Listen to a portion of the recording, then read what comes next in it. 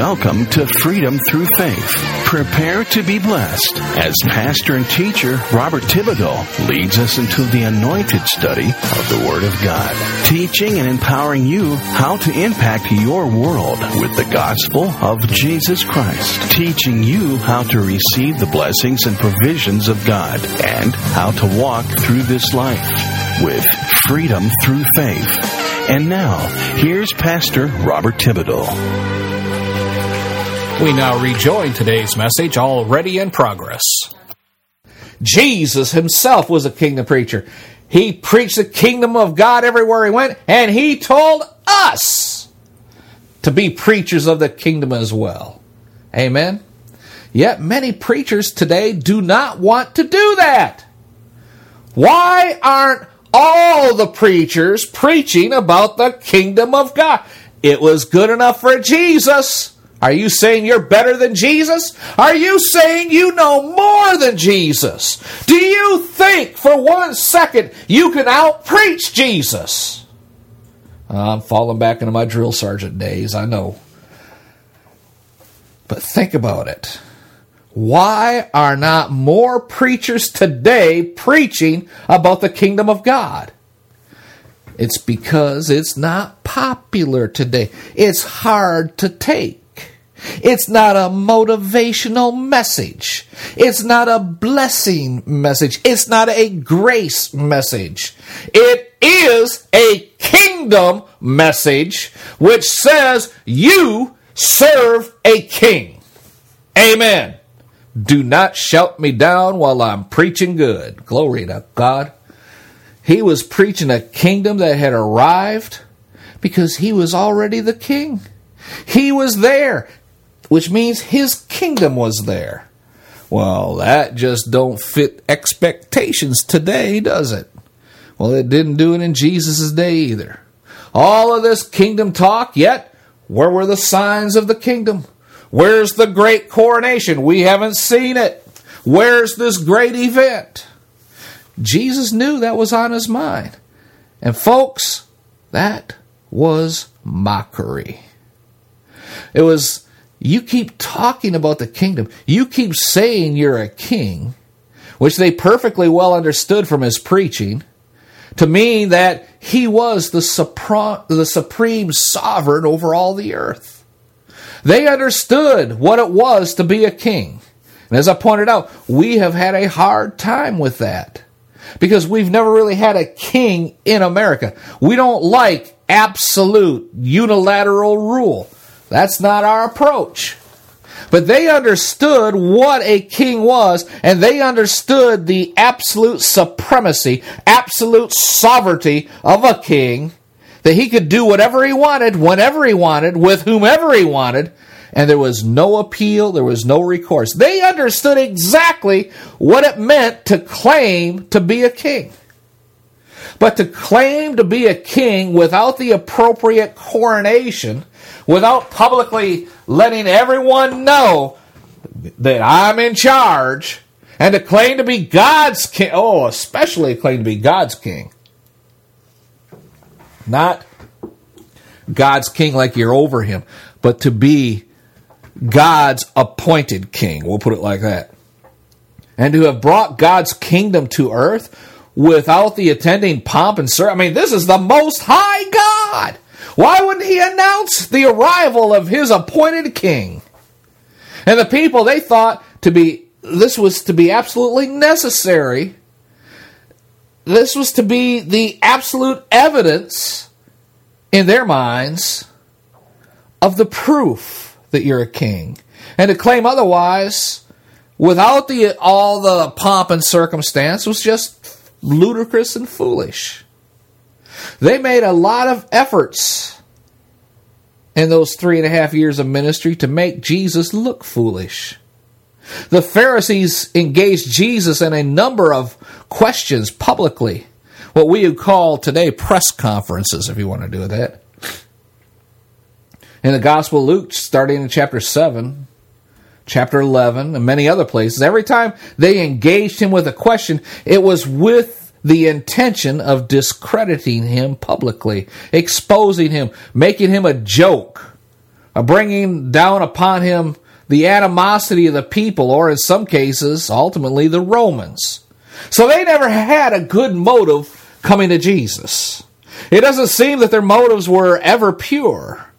And by this time, all this kingdom talk with absolutely no evidence of it makes a joke out of his claim. And they come wondering in their minds, just exactly when this kingdom of God is going to come that you keep talking about.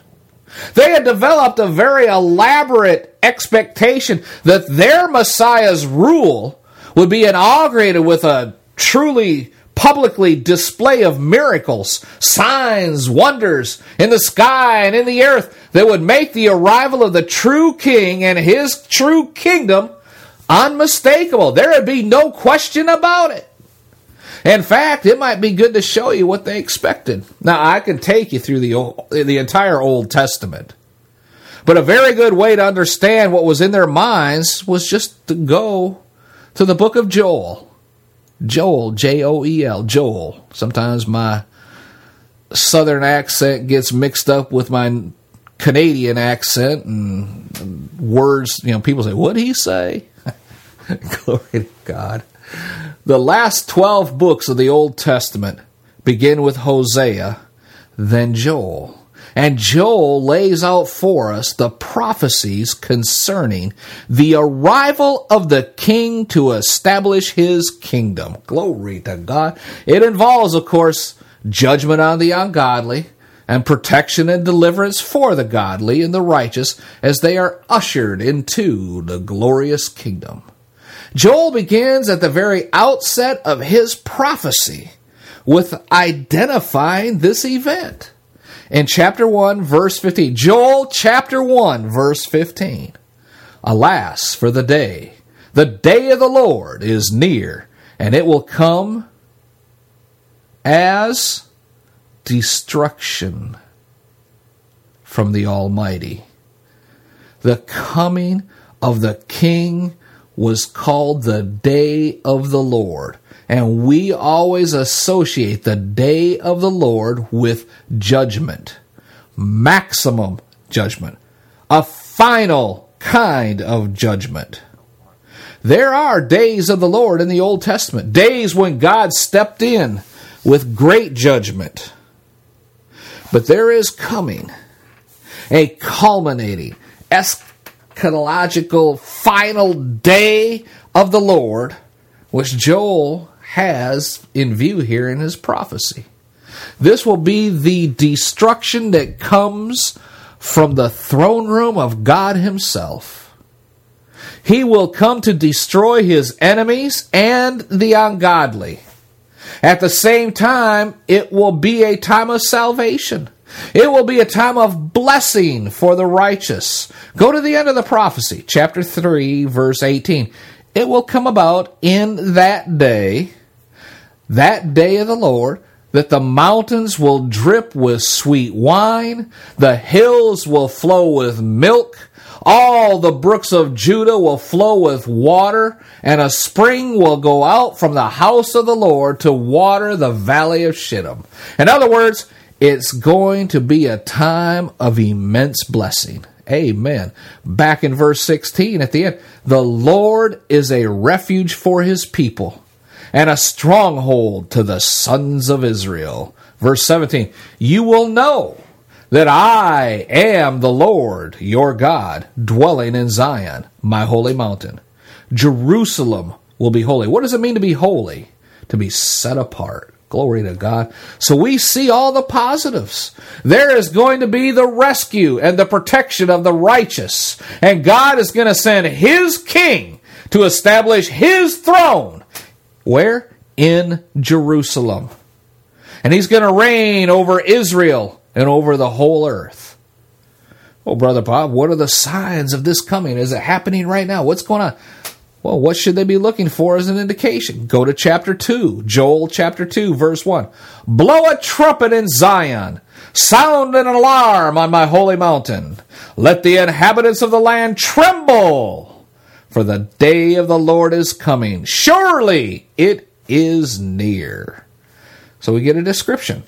A day of darkness, a day of gloom, a day of clouds, a day of thick darkness, as the dawn is spread over the mountains. So there is a great and mighty people. There has never been anything like it.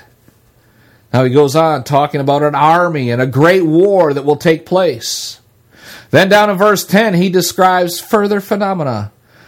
Earthquakes, the heavens tremble, the sun and moon grow dark, the stars lose their brightness, and the Lord utters his voice before the army. So there are plenty of visible signs, a great amassing of people and an army on the side of conquering the Lord, as well as enemies opposing him. I read that wrong. Let me read my notes again. Plenty of visible signs, a great amassing of people and an army on the side of the conquering Lord, as well as the enemies who are opposing him. Signs in the sky, signs in the earth.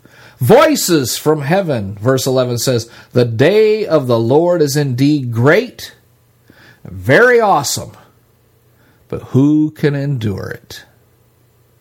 Amen. Now, Jesus was doing miracles. He was healing people. He was casting out demons. He was raising the dead.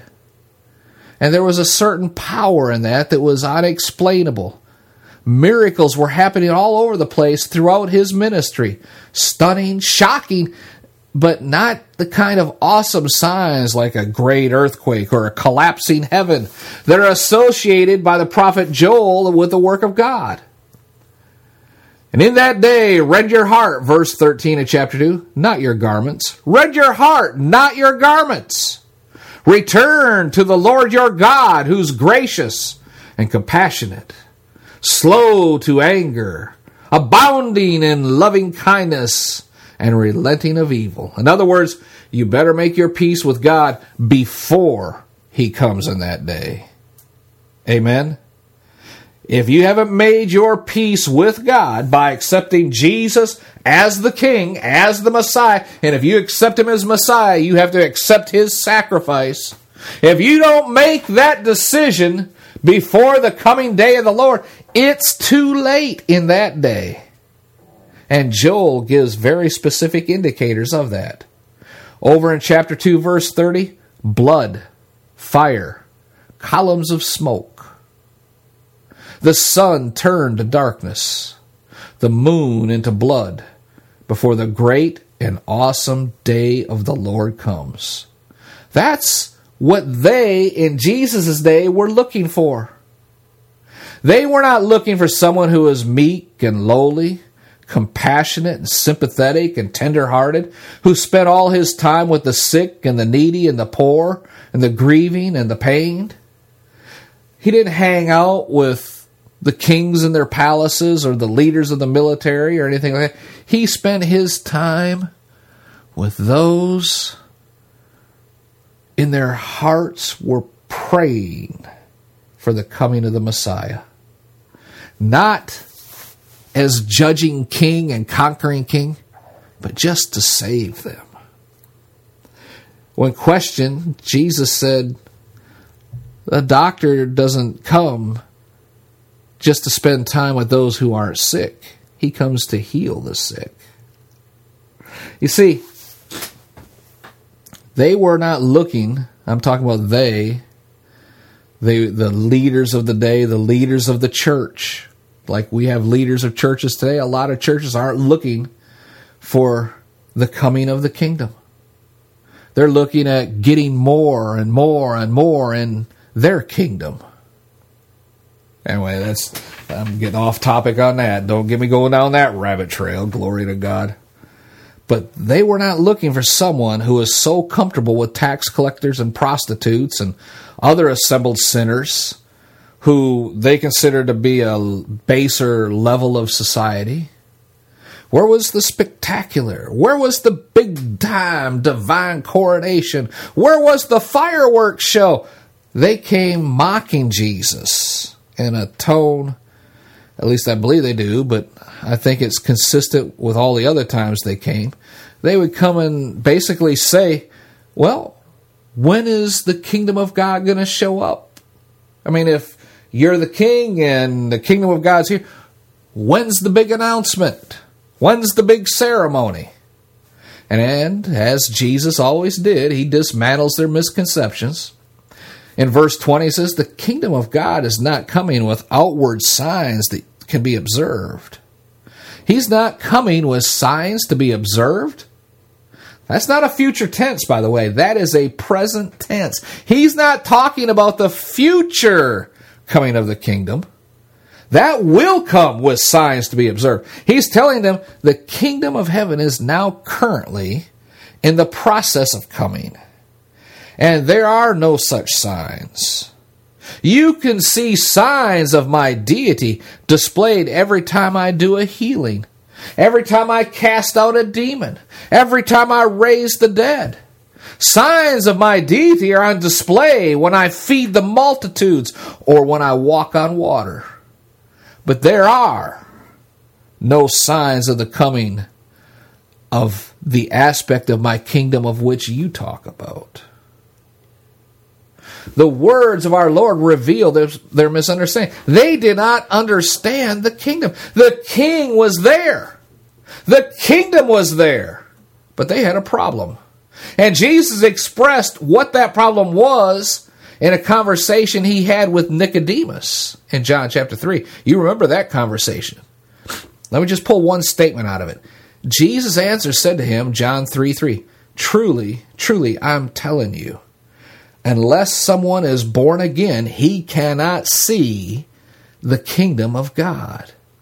In other words, if you haven't been recreated, as we studied before, if you haven't been raised from the dead, because when you're born again, you are raised from the dead. If you haven't had the blinders taken off of your eyes, if you've been born again, you can now see. If you don't have the new life inside of you, because if you're born again, Jesus himself recreated you, a new man, a new creation, living inside your body. If these things haven't happened, you can't see the king or the kingdom. Then he went on to say, you must be born of water. That's your natural birth, and the Spirit. In other words, demons, fallen angels, can never be born again. Elsewhere, oh Lord, where's that? Bring it to my memory. Remember where he said, the Lord, I believe. He said, do you believe? The devils believe, but they tremble. Do you believe in God? The devils believe. You do well to believe in God. The devils also believe, but they tremble. They tremble when they think about God because they know they can never, ever, for all of eternity, never, ever, ever, no chance in hell of being born again and escaping the wrath to come. It's impossible.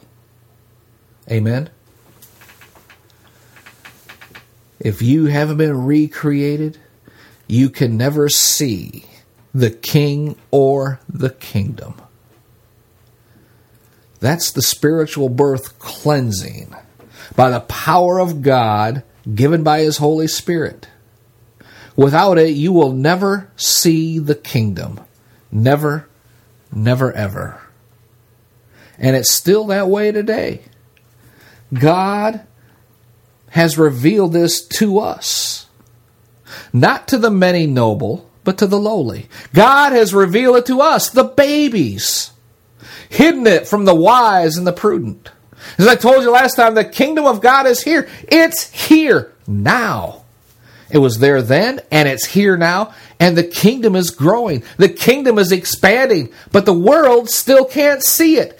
It's the invisible kingdom. It is moving towards a great day where it will be visible in immense visibility. And when he comes the second time, every eye will see him. Not only will they see him, but there will be in Romans 8, verse 19 to 21, the glorious manifestation of the children of God. Not just Adam and Jesus and Eve, but every born-again believer, every Jew that believes, every Jew that would receive Jesus as Savior. Lord, open their eyes that they may see. Every eye will see. There will be the unveiling at that time of who we really are as well. Not only will they understand Jesus is their king, but we will be unveiled as the children of God.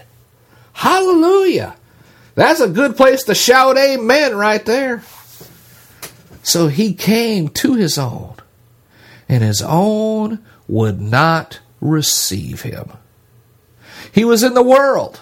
The world was made by him, but they could not see it. They were dead wrong, by the way, for the king was there.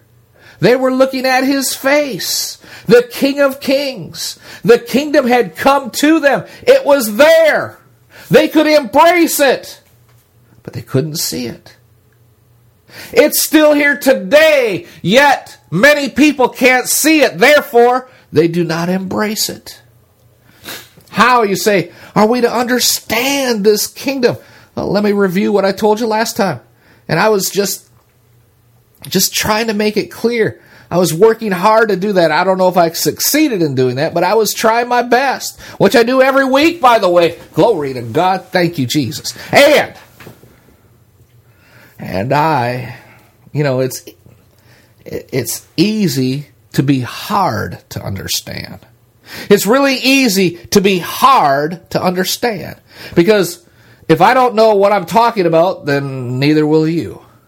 It's hard to be clear because for somebody to be clear, they have to understand what they're talking about. I spend hours, literally hours every day studying, listening, reading the Word of God. So hopefully, perhaps I've cleared up a few things along the way and I can express them a little bit more clearly to you. Amen. Anyways, God is a king. Jesus is his appointed king over all the kingdom realm. And he rules over 2 kingdoms now. It really is one kingdom, but in 2 parts, 2 phases. First, there's his external, universal kingdom, over which he rules, get this, by creation. He created it, which means he rules over it. That is, he is the king of the universe. He's the king of everything and everyone, everywhere. Everything and everyone in the entire universe at all times, from their creation to their end or their eternity, is all under his absolute sovereign will and authority. Stars explode at his command. Comets impact worlds that we cannot see at his command. Why, Brother Bob? Because he commanded it. I don't know the reason why. As we used to say and tell our privates in the military, yours is not the reason why, yours is to do or die. That was it. He is the absolute sovereign over everything that we can see or not see. The space telescope, the Hubble Space Telescope, has the ability to look beyond everything that could ever be imagined. Well, that's just a natural view. That just displays the awesomeness of God's kingdom, of the reign of Jesus. Glory to God.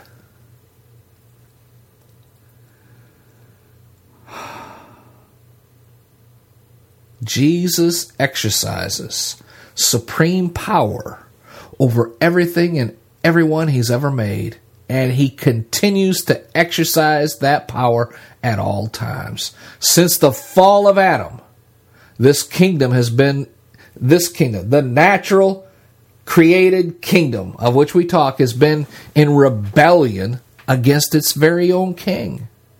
By the way, there is a leader of that rebellion named Satan. The rebellion has been unsuccessful and is headed for total destruction. But in the meantime, the system run by Satan is in violent rebellion against the king. Now, I'm going to use this as an example. Let's go out, just for the sake of imagery. We'll use the deserts of the Middle East. Pick a desert. A huge, huge desert area. Very few people live there. You could go for days without seeing anybody. And there's a war going on. And along the coastal cities where most of the populace lives, your enemy is located. Are you going to spend your time out in the vast expanses of the desert fighting nobody? Saying, I have conquered all this land, but in reality, there's only a few people who you've really conquered. You may be occupying that great space, but your influence is minuscule. If you're going to fight the war, you have to go where the people you are fighting are located.